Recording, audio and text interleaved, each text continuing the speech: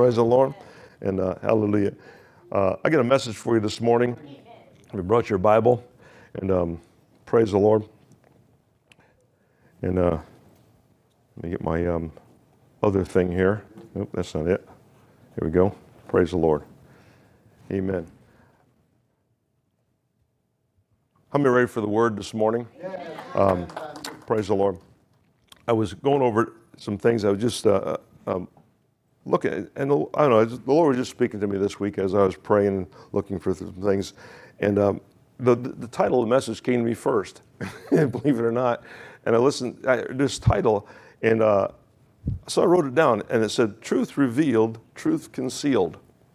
This title of my message this morning is Truth Revealed and Truth Concealed. And I'm going to start off in Proverbs chapter 25. So if you brush your Bible this morning, you can read verse 2. It says this in the King James Version. It says, it's the glory of God to conceal a thing, but the honor of kings is search out a matter. It says it's the glory of God to conceal a thing. We don't often think about this, but God conceals things, and I wanted to bring that over this morning. I also want to talk about what Jesus said in Mark chapter 4. But so what would be something that he would conceal? I'm thinking about for my own self, you too. But what would he conceal and what would he reveal? And what's the determining factor? So I'd like to talk about that this morning and see what's the determining factor. But did you ever think about God concealing truth from you? Don't think about it. We think about God gives us everything. It's all right there. I mean, we got his book. We could sit there and we could read everything, right? How many's ever read the Bible and all of a sudden they're reading and all of a sudden they see something else that wasn't seen before? How many's ever done that? Yes, I've been doing this for 40 some years, reading, and it happens quite a bit to me as far as, man, I didn't see up there before. I start studying out. So something was concealed. It was there, but it was concealed. But all of a sudden, God gives a revelation, and he reveals something in the Word. That's what Proverbs was saying. It's the glory of God to conceal a thing. Okay? But it's the honor of kings to search out a matter. So there's honor in searching out to where we hear from God. I want to talk about that this morning. I'll put this in my notes. Listen to me read on my notes for just a minute. It says, God withholds truth according to the conditions of the heart. So I'm going to talk about this morning. And reveals truth according to the conditions of the heart. I'm going to say that again. God withholds truth according to conditions of the heart, and he reveals truth according to the conditions of our heart. Because of the accountability that comes with the revelation of truth revealed. It is up to us and our willingness to obey that determines the truth that he has revealed to us. In other words, when God gives us truth or gives us a revelation, we call it sometimes a revelation, something that's been revealed. When we say that, basically God holds us accountable to that revelation. What we know is what we're accountable for. Well, if God knows that you're not serious about doing it, then he's not going to give you the accountability. So it's not hardship, it's actually his mercy. As far as that goes. God will always give us an invitation to pursue and not to condemn. Here's another thing I had to learn. I didn't learn this in religion. I learned this but the walk with the Lord. But he always gives us an opportunity to pursue him, not an opportunity to condemn us. Religion has taught me over the years when I was younger that well, God's just looking. You step out of line and that's it. You're going to bring a curse on, he's going to condemn you. And it was always related that God was going to condemn rather than he's inviting us to pursue him. So I want to talk about some of those things this morning. Is that okay? Yes. Praise the Lord. Get your Bible this morning. Turn to Mark chapter 4. I'm going to go read a bunch of scriptures, and then I'm going to talk some between the scriptures. But this is a farming analogy that Jesus gives. Jesus gets out talking about the parables. About the parable of the sower. How many have ever read that parable? Yes, sir. And when he got done speaking to the crowds and speaking to the ones that were listening to him, the disciples said, Lord, when they got alone with Jesus, the Lord, what's the meaning of that parable? See, Jesus spoke in parables to reveal something, but he also spoke in parables to conceal something. And I'll talk about that. He says in Mark chapter 4, I'm going to read starting with the 10th verse. But he was alone. They arose, those around him with the 12, asked about the parable. And he said to them, to you it has been given to know the mysteries of the kingdom of God, but to those who are on the outside, all things come in parables. He says, then Jesus says this in verse 12. He says, so that seeing they may see not, perceiving that and hearing that they may hear not, understand, lest they should turn and their sins be forgiven. He was just quoting Isaiah chapter 6, by the way. So he was quoting Isaiah chapter 6, 9, and 10. And he says, and this, he makes this statement in verse 13. He says this, he says, and he said to them, do you not understand? He says, this parable, how then can you understand all the parables? So what Jesus was saying, he said, there's one parable about the sower. I'm going to get into it in a minute. So one parable about the sower, that is the key that unlocks all parables. Well, if they're so plain, how can they need to be unlocked? Because God also seals a thing, but he also reveals the same thing. So this is what he's talking about. And I was looking at the farming analogy. I don't know if you know this about, but it was, I don't know, it seemed like about 100 years ago now. Diane and I lived up in Michigan. We got involved in I got involved in farming with another fellow in the church. And we got a plot of ground, I think about 20 acres to start out with, and we were going to plow the ground with wheat. The problem was that the ground that we were getting ready to farm hadn't been touched in probably a decade or more. And if you didn't know about farming, the longer the ground sits, the harder it becomes.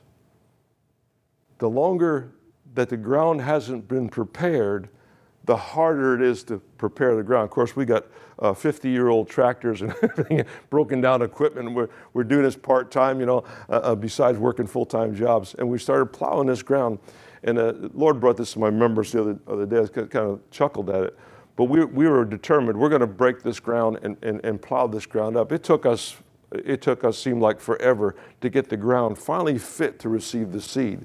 When Jesus was talking about the parable, and he's talking about the parable to his disciples, he was saying, this is an analogy. The seed sown is the word of God, is what he was saying. And so he begins to explain this in verse 14, from Mark chapter 4, 14. He said, the sower sows the word. So we know that the seeds going forth is the word of God, is what Jesus was saying. And that these are the ones that by the wayside where the word was sown, when they hear, Satan comes immediately and takes away the word that was sown in their hearts. I like this one verse. This parable can be found in Matthew chapter 13, Luke chapter 8. Luke chapter 8, verse 12 says, lest they should believe and be saved. So basically, he said, the sower sows the word, and these are the ones by the wayside. Wayside would have been hard ground. So sown by the wayside, didn't get a chance to root or take root. Satan comes immediately to take away the word that was sown in their hearts. Why? That's my question. Why does Satan come so immediately? Because once the word takes root, it begins to change and transform our lives. Amen. And of course, Satan's enemy of that doesn't want that to happen, so he comes immediately to take away the word. But I looked on this word, sozo.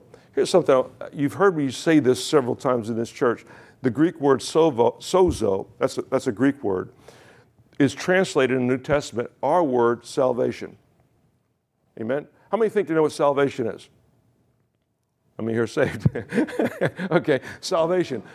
The word sozo in the Greek, though, something happened between modern definition and the actual definition of the word sozo. The word sozo in the Greek, which is the same word we use for salvation, has an expanded meaning that we've lost over the years somewhat.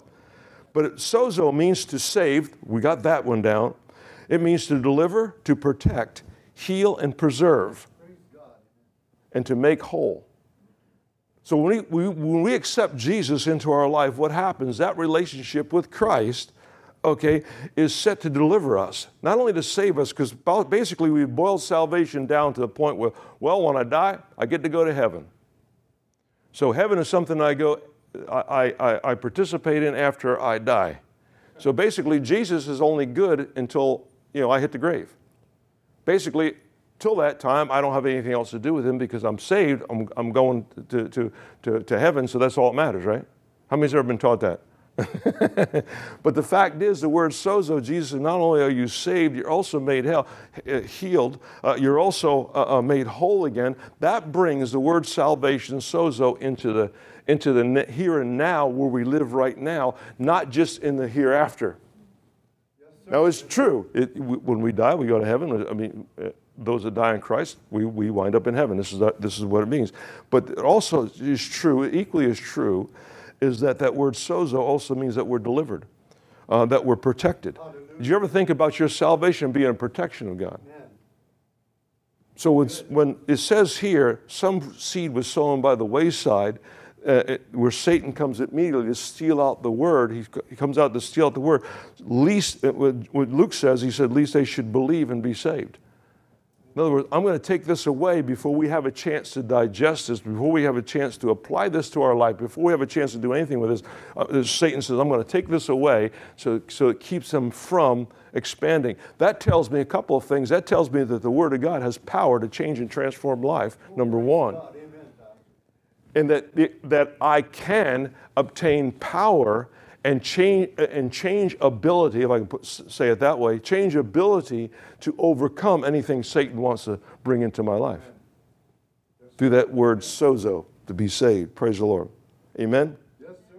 What we hear God say needs to be brought into practice, though. What happens is what we hear when God says we need to bring it into practice. Let me share some things with you. Before I go on with the rest of the farming analogies, I want to share something. I did some studying, and I looked up what farming was like in Jesus' day. How many know 90% of the people that Jesus talked to are farmers? In the promised land, of course, since Joshua's time, they're in the promised land, but 90% of Jesus' audience were farmers or somewhere tilled the ground and got some. So he used these analogies. They would plow the ground, sowing. But here's what some people don't know about ancient farming techniques. In modern farming techniques, we got big, powerful tractors, we got big steel plows, and basically we see a plot of land, we drop the plow and we go for it. In Bible times, they didn't have that ability. They had wooden plows, sometimes with a bronze or steel tip on it, and they had some kind of a beast of burden, whether it was an ox or whatever, pulled the plow. Sometimes a pair of oxen. We know that who was it? Elisha? He had 12 yoke of oxen. That's 12 pairs of oxen that he was farming fields with. But here's what a lot of people don't realize. Realize that if they took them out into the ground and just started plowing, that it would bust up the equipment and the ground would be too hard.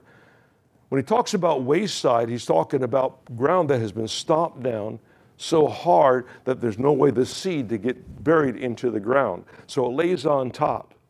And Satan comes immediately to be able to take that which lay on top. It never got to the heart. It never got into our soul. It never got into our being. It just laid on top. So what they would do in ancient times, before they plowed a field or before they sowed the field, what they would they would wait for rain. Immediately following rain, the rain would have a natural effect of softening the ground, and then they could run their plows. And of course, what they would do is they would run the plow, and there would be somebody with a bag of seed, and they would sow the seed behind that. There would be places like roadways and stuff that were packed down, or there'd be rocks in the way. I'm going to get that in a minute, where there'd be stony ground, and it would impede the harvest because of those hard things in the field. So what they would do is they would wait for it to rain. Once it rained, they could go ahead and plow the ground, and they could plant at the same time. They would plow and plant together. They didn't have a space of time like they do today.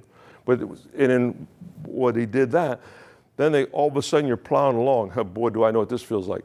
Plowing along, all of a sudden you hit a rock. Okay, well, the rock is something that's going to impede the harvest, so we've got to get rid of that rock. How many have some rocks in their life?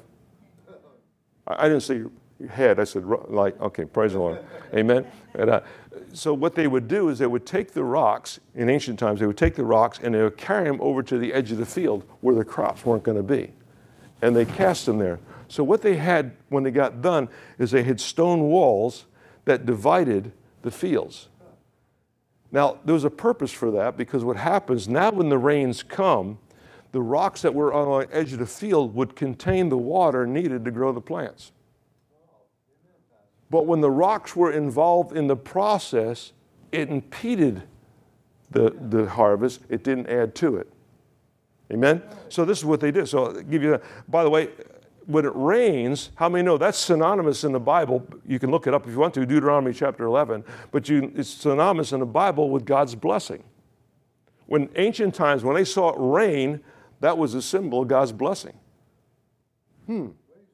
Rain, we're blessed. It don't rain, we're going to get hungry because nothing's going to grow without the rain. So as soon as it rains, so how many know they're waiting for the rain before they could plow the fields, hit a rock, they need to cast it aside. So let me get that down first as far as their farming techniques. Amen? Amen. All right. So let me say this statement again. When we hear God say, what we hear God say needs to be brought into practical experience. If we don't carry out what God says, then instead of the seed going into the ground, it lies on top. Of course, the fowls of the air, Jesus said, or Satan comes at me to take that word that is not sown. So as soon as we hear something, what do? We take it to heart and we begin to put it into practice. Yes, once we put it in practice, it becomes buried. Once it becomes buried, how many know if you take a seed, if I took any kind of seed and set it right there on a pulpit and just set it there, there's life that is contained in that seed. But that seed life would not be released until when? Until it's planted into the ground. Once it's planted in the ground, the soil around it, of course the water and the soil around it, releases the life that is contained in the seed. I was reading an article quite a while ago, but there's a place in Israel, there was an ancient place in Israel, and what they did, during their excavation, they were digging up and they found some fig seeds that they hadn't seen. That there was a variety of fig that had gone out of existence thousands of years ago. And they took that seed, it was all dried, it was in a dried pot, it's been there for a couple of thousand years. And they took that seed and they planted it. And when they planted it and watered it, don't you know that thing cultivated, and they got a fig that they haven't seen in a couple of thousand years. But the life was still in that seed, it didn't go away. So over time, it doesn't take the life out of the seed. Let me get back to saying the seed is the Word of God. So time doesn't erase the life that's contained in the Word of God, but it takes some kind of cultivating, it takes some kind of planting for that life to come forth. It takes care. So when we hear the Word, like Jesus was saying, we hear the Word, and we take it to heart, but we do that by and it has to be brought into human experience. All right? Or the life of it is laid exposed, and it's either taken away or it's missed. Amen. Help anybody this morning? All right, praise the Lord. Let me cover some of this, and I'll explain some more stuff.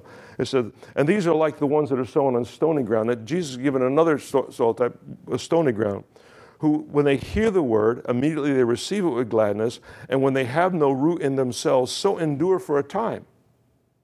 Okay? They endure for a time. Afterwards, when tribulation and persecution arise for the word's sake, immediately they stumble. So these are people that hear the word, okay, but it's on stony ground. In other words, it's hard. We haven't removed the rocks. We haven't brought them to the edge of the field. We haven't prepared the ground. And what happens, we'll endure for a time. You notice that they still hear the word. They hear the word, so they endure for a time, but having no root. In other words, the rock will not allow the seed to put down roots. Without the root, there is no continuance of life. Continuance of life comes from the root. The root brings the nourishments out of the ground, and so on and so forth. Amen? Yes, so Jesus is talking about it. He's talking in parables. So what is he talking in parables? He's taking what they see every single day. 90% of the people he's talking to see this every day in practice, and he's relating it to the Word of God. Amen. And he says, the mystery of that, if you're not seeing what this means, he says, then basically has been hidden until which time you take it to heart and are ready to move and activate in it. How many know anybody can pick up this Bible and read it? But can anybody get the truth out of it? Everybody has the potential to get the truth out of the word being sown, because it's sown. Amen? Has the potential, providing we're ready to put it into action. If we're ready to bring that word into human experience, then God will take and expand that word and begin to reveal the truth of that word so we can walk by it. Help anybody this morning? Yes, sir. All right, praise the Lord. All right. Amen. Amen. And these are likewise on stony ground, who when they heard the word, immediately received it with gladness. That's church. Right? How many hear the word this morning? Immediate receiver glad. Yeah, that's the word. Jesus said it, I believe it. How many said, Jesus said, I believe it, and it doesn't matter what anybody else thinks about it. Okay. So he says, Sonia, but when afterwards, when tribulation, persecution arise for the work's sake, immediately they stumble. Tribulation, persecution, difficulties in life arise for the word's sake. Understand that right off the bat. Amen? We saw this in this past pandemic. Amen? What happened? Pandemic. Closed down churches all across our country, kept people out of church. And what happens? Now that things are opening up again at the end of the pandemic, what are we seeing? Slow to come back. Why? Because of tribulations and different things, persecutions happened during that time. And somehow it's stolen part of the word out of our hearts. Yes, sir. Fear can steal the word out of your heart faster than anything because fear works in opposition against your faith. Absolutely. Faith and fear cannot occupy the same space. Amen? Yes, sir. All right, praise the Lord. This is good preaching. Yes, amen. I'm going to say this morning because I'm just here to encourage you. Your word that you receive needs obstacles.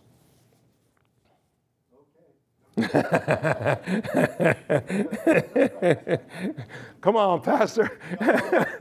Why? It was going good until he said, it needs obstacles. That's right.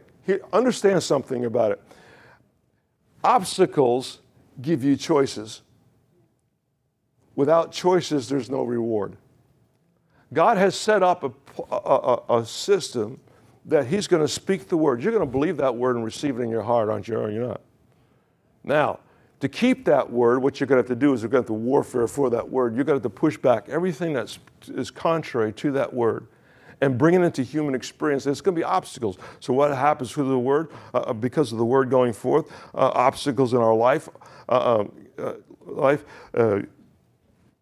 come up, problems, situations. How many has ever prayed for somebody and all of a sudden they pray for somebody else and an obstacle comes in your life, just the person you're praying for?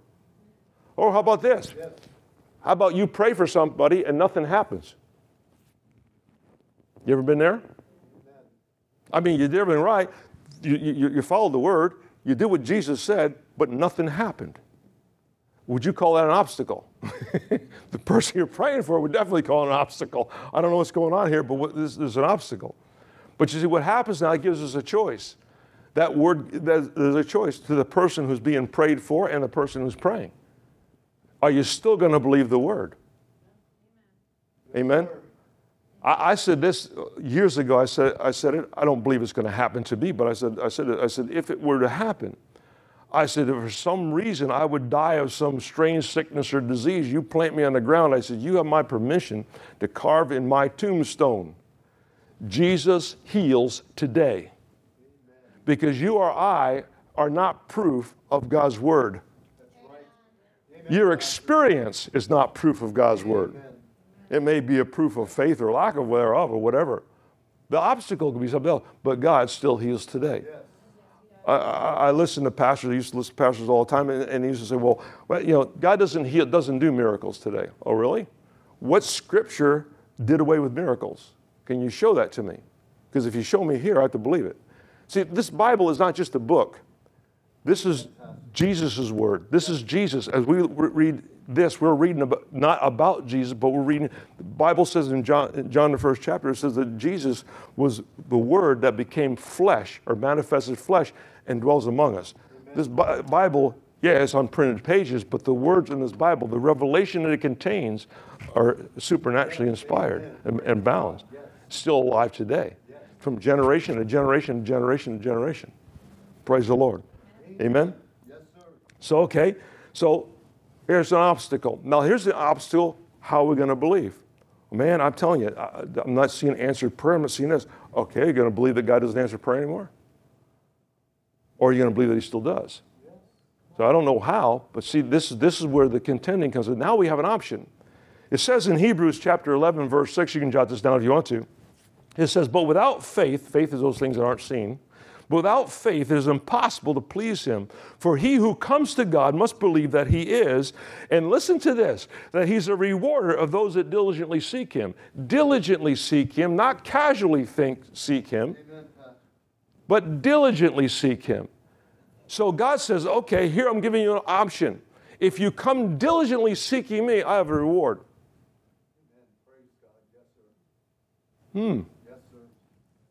Why? Because he's our Heavenly Father. Here's what you won't hear in a lot of places, but I'll tell it to you this morning. But the fact is, Jesus Christ came, was the manifested Word of God, but he came to demonstrate the love of the Father, the Heavenly Father, which we don't really know a whole lot about. Jesus said this, he said, if you've seen me, you've seen the Father. Amen. So the things that Jesus did, the kindness that he showed, and the miracles that he did, was showing the love that he has to the Father. He chastised the disciples when they did stupid stuff or did stuff wrong, but he rewarded them when they did things right. Peter's fishing all night long. He can't catch any fish. Jesus says, listen, he says, I got a reward for you. He didn't say it that way, but I'm paraphrasing. But he says, cast your net on the other side. He said, and I'm pulling a load of fish. Here's a strange one. He did that twice, by the way. This is a strange one. He says, launch out into the deep. That's the real miracle, because what happens is their nets only went down so far. Well, if it didn't go all the way to the bottom, the fish could escape from the bottom. He said, fish out in the deep, we've been fishing all night. He said, the deep, why should the nets don't go down that far? Fish out into the deep. And when they obeyed the word of Christ, what seemed to be impossible happened. And that became the reward for the faith that trusted in Jesus' word, not just what they thought as fishermen. So guess what? It was revelation that was revealed once they caught the fish. It was concealed truth until Jesus mentioned it and gave it as a command. And when they followed it and saw the results, now it became the revealed Word of God. Now, we can tell you right now, if Jesus tells you to launch out in deep, we don't know how it works, but launch out in the deep. He wants to give you something. If Jesus tells you to go to church, okay, he's not trying to get you to do something, to earn something in heaven. He's trying to reward you somehow. But where's the reward going to come from? The people in the world or the people in the church? The body of Christ following the commands of God or the world? You know, you go out there, you get your own reward. You go ahead. Basically, what we need, God brings to us. What we want, we go out and get. Right? Any way we need to get it. Praise the Lord. So we work in the world. But when God comes, but in the church, what happens is God has a blessing here that we can learn about out there, and it can grow and blossom. Amen.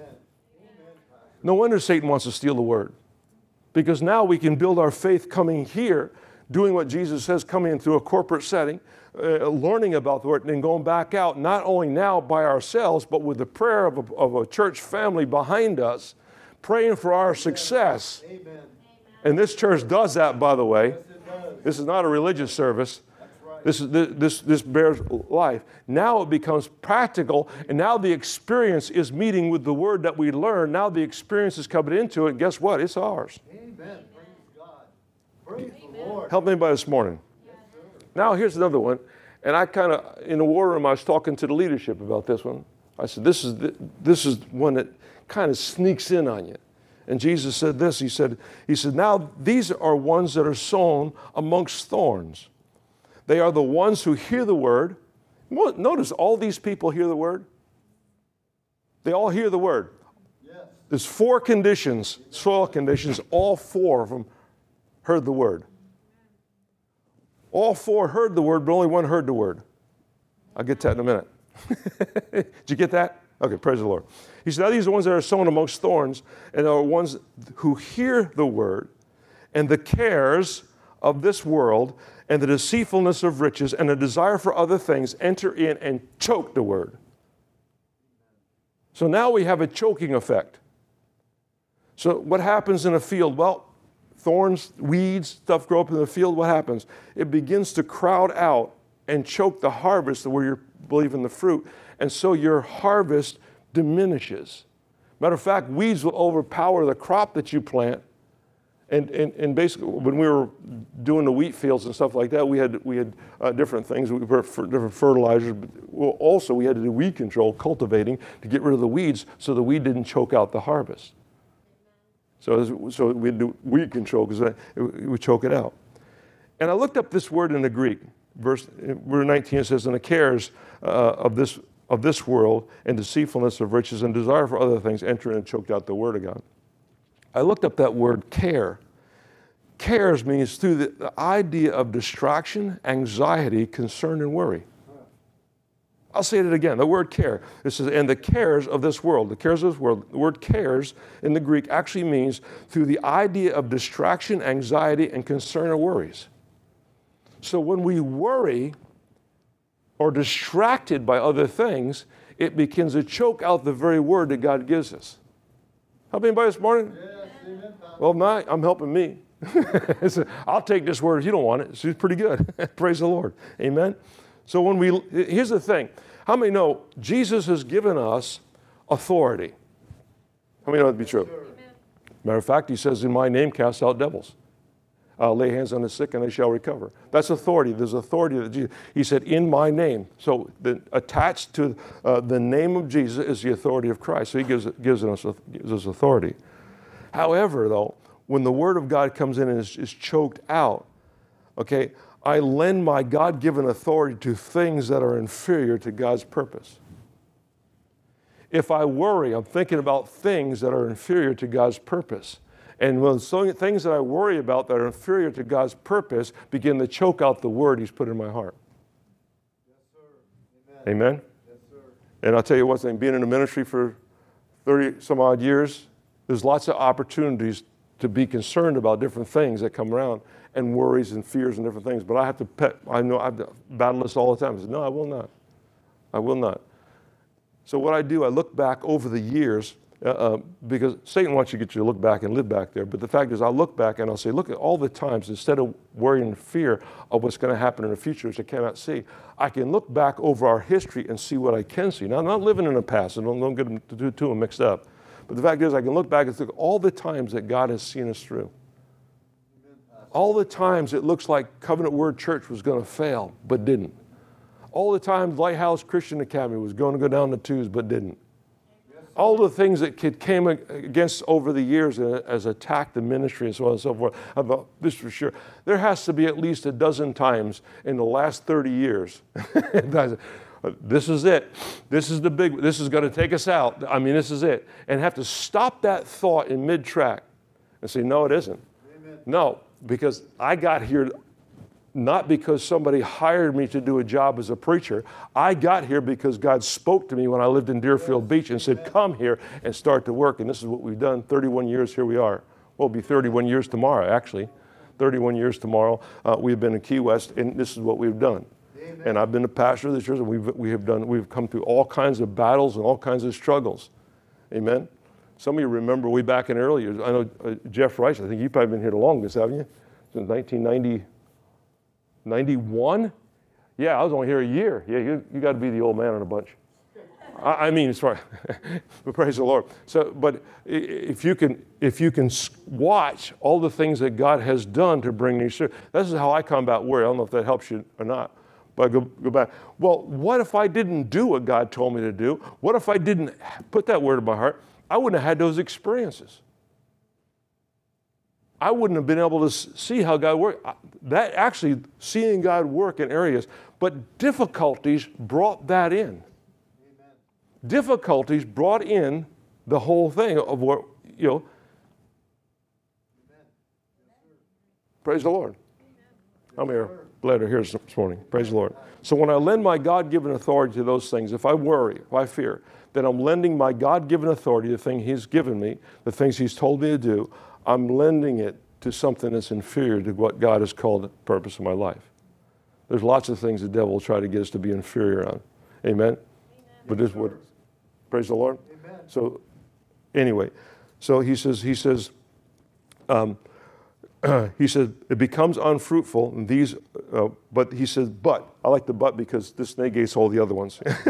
He says, but these are the ones that sown on good ground, who hear the word, accept, delight it, and bear fruit. How many want to bear fruit? Amen. We don't know what kind of fruit you are, but praise the Lord. This sounds like something we need. Compared to the other three, this sounds like where I want to be. Praise the Lord. He says, bear fruit. And listen to this. They'll bear fruit, some 30, some 60, some 100-fold return. Now, I tell you, as an old-time crop farmer, the higher the number, the better. That was more money in the bank. Praise the Lord. Amen. They would sow back in the ancient days, they would sow about 30 pounds of seed per acre, would be how of any kind of crop, barley, wheats, different things, grains like that, about 30 pounds per acre. Today it's more than double that is what's being sown. Back when I was farming, it was double that. We were about 60 pounds or more seed per acre. I remember picking up the seed one time. They used my pickup truck because I had a 3/4 ton pickup truck. We went to pick up the seed because it had to be clean. It was special seed. It was for planting. And I'd put about 3,200 pounds in that 3/4 ton pickup truck of mine and got it to the fields, and we put it onto the fields.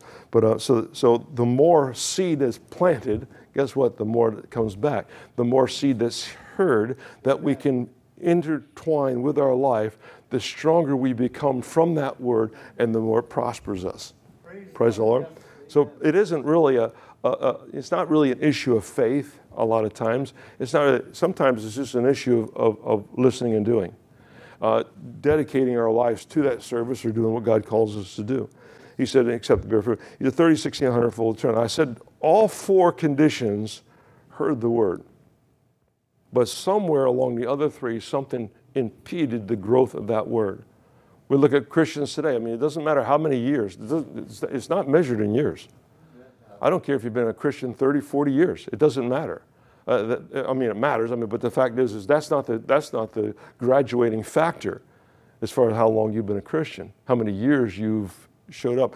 You could have been in religion that long and just show up out of duty and miss the whole point, and have the cares of this world just choke out everything that Jesus was trying to deposit in that particular thing. Interesting, isn't it? But however, sown on good ground, when it's sown on good ground, now it brings a harvest. Listen to what the word here, I want to pick that word here. Verse 20 says, but these are ones sown on good ground who hear. I looked up that particular word here in the and do you know what it has to say? It means to attend to consider what, or does what has been said. In other words, it's basically something that is connected to the 5 physical senses. It is actually physically has something to connect. Amen. That's what it says. I'll read it again. It says attend to consider, or has been said. In other words, we're going to receive, we hear, but we're going to put it in practical application. And that practical application is what makes that seed come to life. All 4 groups, listen, all 4 groups of people heard the word, but only one heard and was surrendered. Because what happens is in this scenario that we're given, the key thing that Jesus is trying to bring across, he says the soil that your seed is sown in is humility and surrender. I'm going to say it again. Humility and surrender. That's the things that the key things that we're looking for. Humility and surrender. That's the soil. When a seed is put into that soil, then it brings forth the harvest. Are we here? God, amen. Praise the Lord. Now, okay, amen. All 4 groups heard the word. That's what amazes me. But have we heard the word? All 4 groups had the opportunity to bring forth a harvest from the word being spoken. So would you agree with this, that there was no defect in the word whatsoever? There's no defect in the seed. So would you agree that the ground is the defective part of this whole process? Now, I've heard preachers preach on this, but I preached on this thing a number of times. And what we do, we have 4 categories of people. I was praying this week, and that didn't set well with me. 4 categories of people. Pastoring and counseling people over the years, doing different things over the years, I realize it's not that simple. So if I pick on some of you and say, okay, you're stony ground, you're thorns, you're this, that. No, it doesn't fit. What I discovered, I was meditating on this, I said, what Jesus is talking about, that we could have within our life all 4 soil in one life. In other words, there's parts of our life where, hey, we're good ground. Man, sow away. We'll produce. But then there's other things that may not strike us so conveniently, and then all of a sudden we become stony ground with we're choked out ground where the thorns and the thistles grow because we take the cares of the world and so on and so forth. Yes, there's parts of our life. The human life isn't made up of just one soil. Well, I'm good seed, just speak it. Let me tell you something. I'll listen to people say, well, I'll do whatever Jesus tells me to do. How many right here sitting right now can say, I'll do whatever Jesus tells me to do? Raise your hand if you can do whatever. See that? Right there. But I bet you I can find several things in your life that you won't do, that Jesus could ask you to do. How do I know that? Because I said the same thing and he tested me in all those areas. I was in just started the church in Key West. This is back years ago. And I'm praying, I said, Lord, do something with me in this town. And I truly believed that I'd be here maybe 2 years, 3 years, 5 at the most. I was looking at other pastors, and basically that was the track record of most pastors in Key West, 3 or 4 years, and go on to go someplace else to where they can really start a church. And God had me study the history of Key West, and I found out that the very first churches that were, this is a very historical town, the very first churches that were put in Key West were not I couldn't see in the history I studied were these ministers that came to Key West to start a church, Episcopal Church, the Presbyterian Church, Catholic Church, the Baptist Church, any churches, ever came feeling that this was a call of God. It was amazing. I never saw a town like this. But basically, they came because a group of people got together and said, we need a church in our community, and they pressured their denomination or the religion to send somebody here. So it was the pressure of the people that were sent ministers to Key West. And basically, a lot of the ministers stayed 3 or 4 years, 5 years maybe, and then said they put into their denomination, whatever it is, and put in for transfer papers. Like you do in the military, you get on a base and you say, I don't want to be here. I'll put it for a transfer when I get enough seniority and rank, and I'll go someplace else. Well, it seemed like that was a style. So here's what Key West was used to in its history. It was used to pastors coming and going, coming and going, coming and going. And I went to a conference, a prophetic conference one time up in Christian International in Santa Rosa Beach, and a woman got up and she says, is the pastors from Key West here? About 1,500 people. I raised my hand. She says, God has a word for you. He says, he's called you to Homestead where you're at.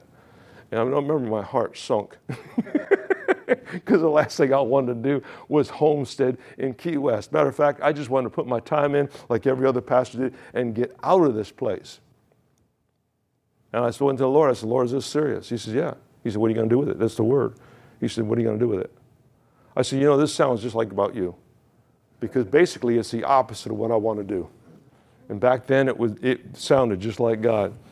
He says, do it. He says, and I found out that I'm only one of few in history of Key West that came here on purpose without the backing of a denomination, anybody's backing, came here, started a church, and been here for this long. Tell them to find out, guess what? It was God. Amen.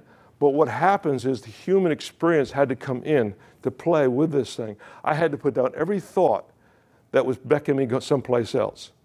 At that time, I'd gone to the mission field. My goodness, we've been to West Africa, we've been to Chile, we've been to Guatemala in Central America. I've been to the islands, Jamaica, different things. Just as a missionary, I'd leave here, all from Key West Airport, and come back. And God says, I'm still going to use you in an international, because he gave me an international, we're still going to use you internationally, but this is where your home base is going to be. And I had to accept that. I'm going to accept this as from God. Guess what? Only until I accepted that did the authority behind that begin to rule my life. Only until I gave into that was any change to the positive happening. Now, did that mean the devil took a vacation? Absolutely not. If anything, he fired it up. But all the more proof that God was more powerful. Here's what some people think. Can I straighten out some thinking maybe? Okay, some people think that the devil is opposite of God. That is absolutely, scripturally, and every which way wrong. Amen. The devil doesn't even come close to God. He's the opposite of Michael the archangel, but he's not the opposite of God. He's not even in the same class as God. So to sit there and to listen to what the devil has some kind of lie for me, why would I listen to that over the one true God who he doesn't even match up. Amen. He doesn't even make Michael the archangel, let alone another God to speak into my life. Satan is not another God to speak into your life. There's one true God. Yes, sir. And if I can hook up to that, I can overrule everything else my flesh and the devil wants me to do for self-gratification. Hallelujah. Praise God. Amen. God. And that is that is the warfare. Hallelujah. Praise The thorns and stuff that grow up, the hard ground that grows up, all has to do with that. You know, on hard ground, the word was received readily. It was, oh yeah, that's God. Oh, praise the Lord. How many have ever seen people, oh man, this is really God, this is God, and turn right around and go back out and do something the opposite of what is told them. They endured for a time, but all of a sudden kind of got bored with it. Why? Because the interaction wasn't the same as what God wanted them to interact with. The interaction kind of fell off. There has to be that Bible experience. Amen. Praise the Lord. Can I share one more story? Yes. Let me get this. Let me get this one first. This is important. I'll get to the other story. I got time. You okay? Yes. Okay. Praise the Lord. Anyway, jump down from Mark 4 down to the 24th verse, and Jesus says something very interesting. I want to get this. I feel it's very important for us in this hour. I feel it's very important for this church. So listen to what it says here. He says, then he said to them, he says, take heed what you hear. Take heed what you hear. What do you think that means? Pay attention. Don't just let it go in one ear out the other. Take heed to what you hear. With the same measure you use, it will be measured to you. And to you who hear, more will be given. Hear what? Glad you asked the question before you even asked it. Take heed what you hear, for the same measure. Now, this is the words of Jesus. This is what Jesus said. He said, for the same measure. Now, how many know what a measure is? Well, measure comes in two different forms. Okay? A measure can be if I have a gallon pail, I put a water and fill it to the brim, that's a gallon of water. That's volume. That's a measure. Or there's also a measure that talks about quality. Correct? So you have quantity and quality are both measures. But it's a given measure, whatever that measure is, whether a gallon, 2 gallon, that would be the volume. He said, whatever measure that you use, it will be measured to you, and it will be given. He doesn't say if that's positive or negative. He just says a measure. So whatever measure that I use, it'll be measured back to me. If my measure becomes worry and fear, it'll be measured back to me in worry and fear. Did you ever see anybody worry themselves out of fear? That's almost contradiction of terms. Did you ever see anybody worry themselves to happiness? Fear. Be fearful and joyful at the same time. No, one contradicts the other, but it's a measure. So what happens is when we pay attention to the inferior things of God, which I just mentioned, worry, fear, just some of them, when we pay attention to those, more attention to those inferior things than God's Word itself, then that is measured back to us. But when we switch it and we begin to pay more attention to the measure of what God has given to us, when we pay more attention to that, then more of that is given back to us. So the more we listen to the Word, the more we receive the Word, and the more we hear, and the more it's measured out to us, the more we attend to, the better ground we become, the better. This is what Jesus is saying. But that measure is important. It's the measure. Whatever measure you meet, it's going to be measured back. If I listen to this sermon that pastor's preaching, and I mark it down as the Word of God, and I meditate on it, and I go over it, guess what? It'll be measured back to you again in measure. Now, God will begin to take the barriers off the reveal, and He'll reveal what was once concealed. Right. How many has come to this church in the past few Sundays, I don't know how many, Sundays, and has learned something they didn't know before? Raise your hand if you learned something you didn't know before. Okay. So when you take that, which you learned and didn't know before, whatever that is, I'm learning all the time, so I don't know what's wrong with y'all, but nothing. But then it's measured back again. When we take and apply that to our life, then God takes that and measures it back again. I had several people ask me over the years, how do you learn all this stuff? right here, the word, and I listen to it, and I preach it out. And when I preach it out, God measures it back to me, and He gives me more, and He gives me more, and I preach that, and I apply that to my life, and I try to practice that, and He gives me more, and He measures it out. So whatever measure I give out to the Lord, guess what? God measures it back to me, only to overflowing. If I had a bottle of water here, I don't have a bottle of water. If I had a bottle of water here that was filled to the brim, is that bottle filled? If I take the cap off and the bottle is, you know the answer, so just be quiet. My wife, she knows what I'm going to say because, I said it before. But anyway, if you have a full bottle of water, is that bottle scripturally, according to Scripture, full? And the answer, what my wife just gave you all the answer, said no. Why? Because scriptural, it's not full until I fill the bottle of water. You got to, go ahead. Go ahead. Glad I caught it, boy. Look, praise the Lord. Okay, now I need something to fill this. Is this bottle full? Praise the Lord. All right.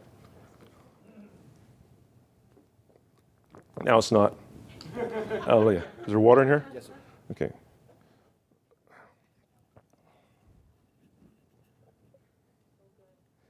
Is this bottle full? Well, I just took a sip of it. Here's what the Bible says when the bottle is full. That's full. That's full. And didn't get a drop in my suit. Hallelujah. Praise the Lord. My shoe, anyway, have seen lots of floods and hurricanes, so it doesn't matter. Praise the Lord. That's what the Bible calls us full here. You started this, huh? Amen? We got the optics. Yes. We like visual aids. Yes. Here's a cap. Praise the Lord. Jesus says, "He who thirsts, come to me. He who thirsts, come to me. And out of his bellies will flow rivers of living water." So a thirst becomes a flow of abundance. Amen. We're looking for God to meet our situation. He wants to overflow us. We got the wrong measure. Amen. We need to come to Christ with the measure that He's going to measure back. Praise God. Yes, Lord. No pastor starts a church in a closet. He always has a hall bigger than what he ever needs. Why? Because he's looking for the measure to be met. Are you here? Yes. Amen. If we're looking for blessings from God, we're not looking for a little thimbleful. We're looking for the massive blessings. I'm sharing stuff with you this morning that you can know that you can be in church for the rest of your life and never learn. I was looking over to say, this caught my eye. Do I have time for one more? Okay, this caught my eye. How many remember Philip, the evangelist Philip? This is after the outpouring of the Holy Spirit, which we talked about last week. But this Philip and the Ethiopian eunuch. I'm going to share some things. This is really cool. I love this Ethiopian eunuch. For one thing, people don't realize what Ethiopian is. Matter of fact, when you think of a Jew, you think of some European who's white all the time, but that's not it. It's true, but that's not what the Ethiopian eunuch was. The Ethiopian eunuch in the story, and it's in Acts chapter 8, was a Jew, a worshiping, dedicated Jew from Ethiopia. Here's how they got there. Ethiopian Jews were from the tribe of Dan. And with the destruction of the first temple by the Babylonians, some of them got together, and there was some Dan, there was some from Naphtali, and there were different tribes, and they went south. Instead of letting themselves be captive by the Babylonians, they went south and pressed south, and they began and started churches or synagogues, not churches, synagogues in the south. So here's this eunuch, okay, who comes up. He's of royalty because basically it says he was a eunuch for Candace. Candace is not a woman's name, it's a woman's title. Candace is a Greek word that was used to describe an Ethiopian queen, because Ethiopia uses queens. Women were in rule in Ethiopia. Okay, of course, it wasn't Ethiopia back then. It was. They call him the Ethiopian eunuch. It started out as the kingdom of Cush, and later became Ethiopia. Praise the Lord. Don't, you're shaking your head. You know all this? Praise the Lord. It's your turn, almost. You're in Nigeria. But anyway, so what happened was, here's this eunuch. Now, a eunuch is a male who's been castrated, some by slavery, some by volunteering. But because he was by himself in a chariot, that describes royalty. This man was no slouch. And he's sitting there reading the book, all of a sudden, or the scroll, and all of a sudden the angel talks to Philip and says, Philip, run after that guy. So Philip runs up, he catches up to the chariot, and he noticed when he gets to the chariot that the guy's reading the scripture, and the scripture he's reading is Isaiah 53, 7 and 8. And it talks about Jesus being led to slaughter, as a sheep being led to slaughter for our sacrifice. Now, he just came from Jerusalem because that's where he was a worship. He just came from worship, but he's going back home and he's going down to Gaza. And so, as a matter of fact, when Philip was translated from that, he was taken to the city nowadays called Ashdod. Well, I've been there several times. And of course, Philip's evangelistic tour was all the way up to Caesarea, where he had a home in Caesarea. So going up north up the coast of Israel. So he goes up to this guy, and he says, and it says in verse 29, then the Spirit said to Philip, he says, go near, overtake this chariot. So Philip ran to him and heard him reading prophet Isaiah and saying, do you understand? This is his opening line as an evangelist. Do you understand? Are you aware of? Do you have the resolve for, is what the word understand means, what you are reading? And this is what the eunuch says. He says, how can I he said, how can I unless someone guides me? And he asked Philip to come up and sit with him. Now this is, let me get back to this eunuch. This guy is a dedicated Jew worshiper. He just came from the temple. He knows the Torah. The fact that he had a copy of Isaiah in his chariot tells you he was rich. They didn't have Bibles back then. They passed out from Gideon, like in a motel or whatever. They didn't have them. They were scrolls. They were hand scrolled out. To have them in his possession, because he's reading this chariot, was a man of royalty. Even though he was a eunuch, he was under the queen, or the Candace. It was the queen of Ethiopia. So he's on her royal court. This guy is a guy of prestige. And he says, how can I understand, Philip, whoever you are, wherever you came from, how can I understand unless I have somebody to guide me? When Philip began to share what he saw, he says, you're looking at, and he started with, I take it, he started with Isaiah 53 and said, this is the Jesus you're talking about. Isn't it amazing? They went from that, and they're going along in the chariot, and they're talking back and forth. All of a sudden, the eunuch looks over and he sees water. And he goes from Jesus being led to slaughter, and he says to me, can I now be forbidden of this water of baptism? And Philip says, no way, get out.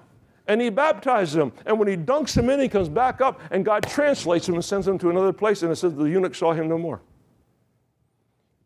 How can I unless somebody guides me? It was in the Torah. It was in the prophets. It's explained who this Jesus was in the prophet of Isaiah. Isaiah spoke, but we don't see it until it has been revealed. God says, Philip, run after him, reveal this to him. Amen. So he can be saved. Reveal this to him. So Philip sits down and talks to him over the same scriptures that he has, but he has now a personal relationship with Christ. So he's sharing about the personal of Christ, how he walked with Christ, how Christ was here, how he died on the cross, rose from the dead, went and was ascended to heaven. And now he says, I should be baptized. Where did that come from? I should be baptized. In other words, I should be identifying with the death and the burial and the resurrection of who you just told me I'm supposed to be a part of. And receive Christ on the spot. But the wisdom of this business is, how can I understand until somebody guides me? In other words, until somebody removes the veil, pulls it back, and something else is revealed unto me, I will never know.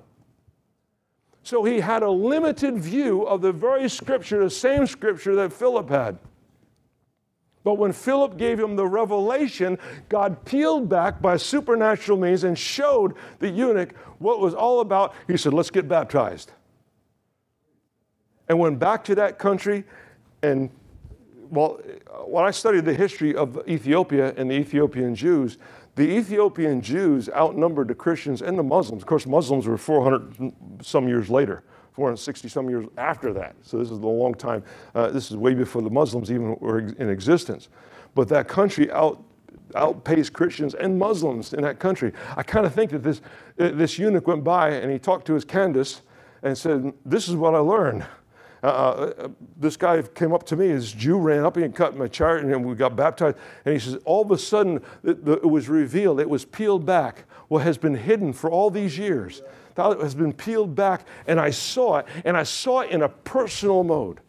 It wasn't just abstract anymore, it was personal. So God concealed it for a lot of people. The scribes and Pharisees, they knew the scriptures. They memorized whole books of the Bible and didn't know the books of the Bible. I mean, as far as what it was saying, until God peeled it back. The Holy Spirit, we talked about the baptism of the Holy Spirit last Sunday, was Pentecost Sunday. That the Holy Spirit peels back that veil, and what was concealed is now revealed. The world can't see it. To the world, the church seems ridiculous. It seems foolish. It seems absurd. What I need, because basically what they see at church is religion. But they don't see the revelation that God brings when He peels back the veil and we see for what it really is. Amen? How do we get that? Glad you asked the question. We expand our measure. We expand our measure. We would tell a child, pay attention. In other words, expand your attention span, which right now is about the size of a gnat. Right? You don't know what that means? Just ask Jennifer. She works in the preschool. But the fact is, amen? But so expand. Oh, pay attention. Listen. That's what we tell children. Listen. And they don't. But they will eventually. But the fact is, that's what it is. And what happens when the eunuch says, somebody guides me, I can understand what I'm reading. And it was guiding. So what was concealed is now revealed. The truth that was concealed was now revealed. But it wasn't revealed until the eunuch says, there's water, what's stopping me? Now it's revealed. Now coming up out of the waters of baptism, I can tell you by experience, coming out of the waters of baptism with faith, man, something else, it's just magnificent. Amen. We had a guy we baptized one time, and this is a church up in Boynton Beach, I was pastoring, and we went down, and he was a Baptist fella. And I said, and we were having a baptism service. He said, I got swim trunks out my car. He said, can I get baptized? I said, yeah, good, you're about to get in there. And he says, I don't know what I did, but God's telling me to do this. I'm going to do this. He jumps in the water, and we load him in baptism, identification of death, burial, and resurrection of Christ. And when of course, I taught on this for 2 weeks, what it was. And when it raised up, he started speaking in tongues. Then asked us what it was. we have people that would go in the water baptism, be baptized, and they have some kind of physical ailment, and they came up healed.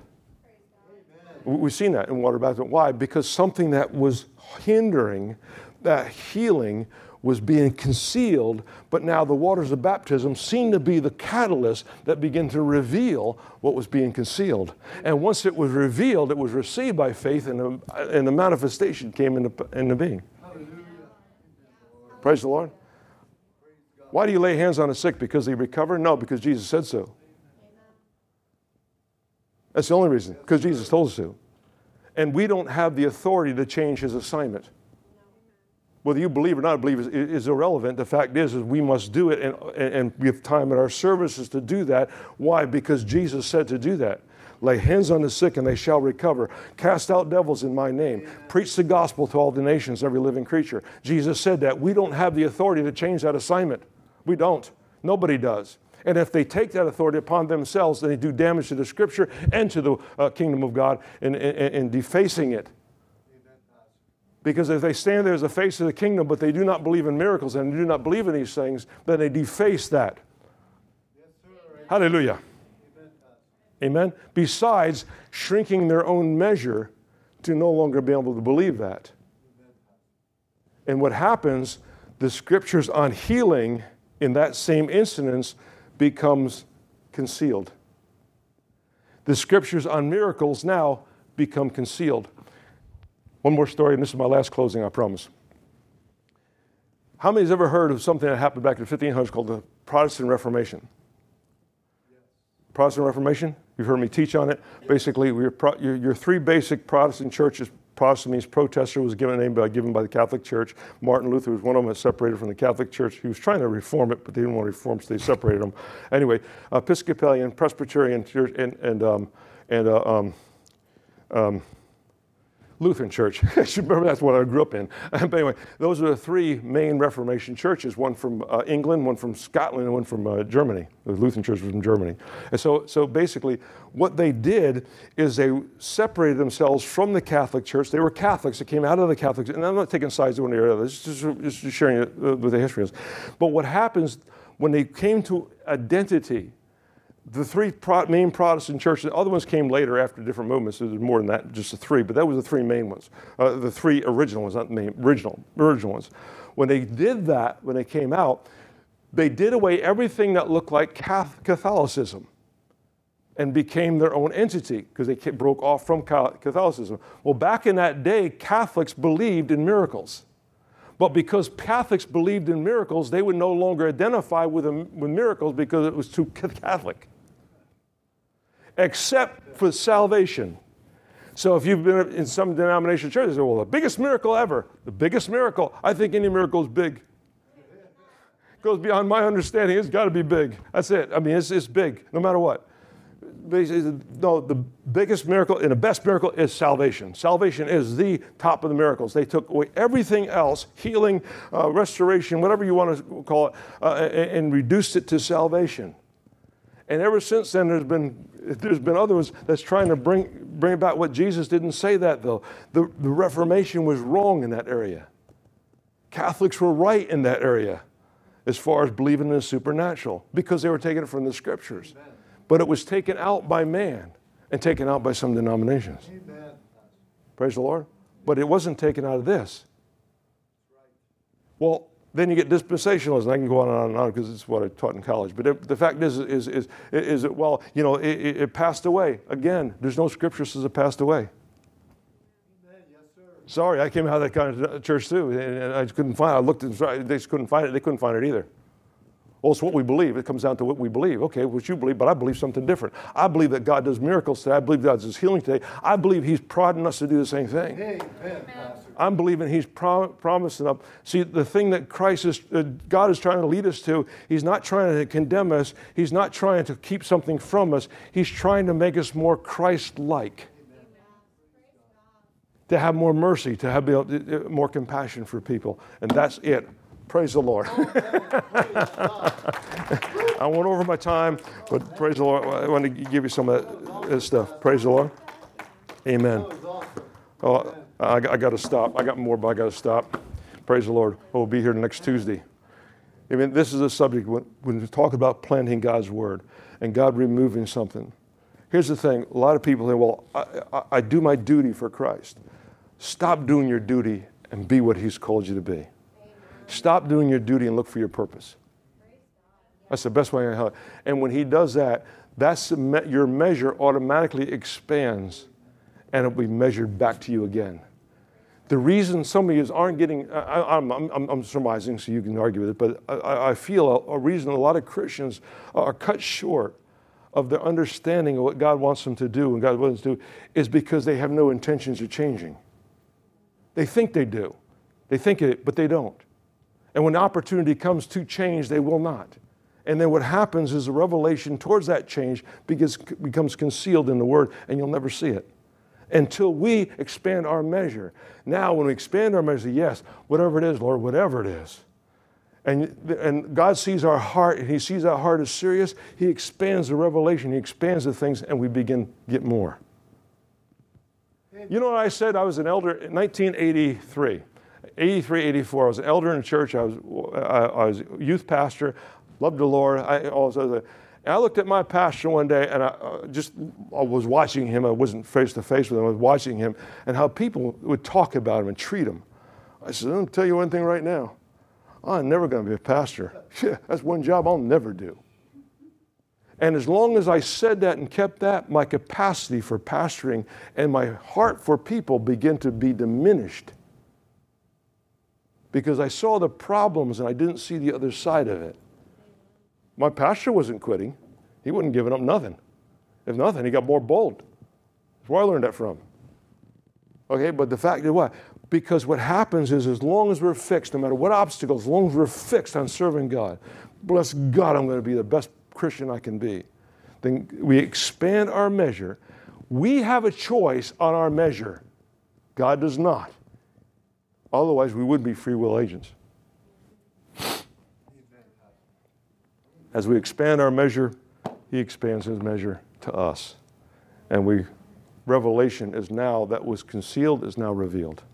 So truth that was concealed is now revealed. I'm done. Praise the Lord. I'm not done, but we're praise the Lord. Amen. Thank you. That is the end. Amen. Put up the sign. That's the end. Not really. That's the end of the live stream. Praise the Lord. Anybody came here this morning, you need prayer for any reason whatsoever, we want to lay hands on you for prayer. I would like to do one thing. Can I do one thing first? And this is going to be a little tricky because my leadership is working. I'd like to lay hands on all my leadership this morning. Can I do that? Okay. Within light of the meeting we had in the war room there, I want to deposit something upon you that you can take home with you and increase your measure.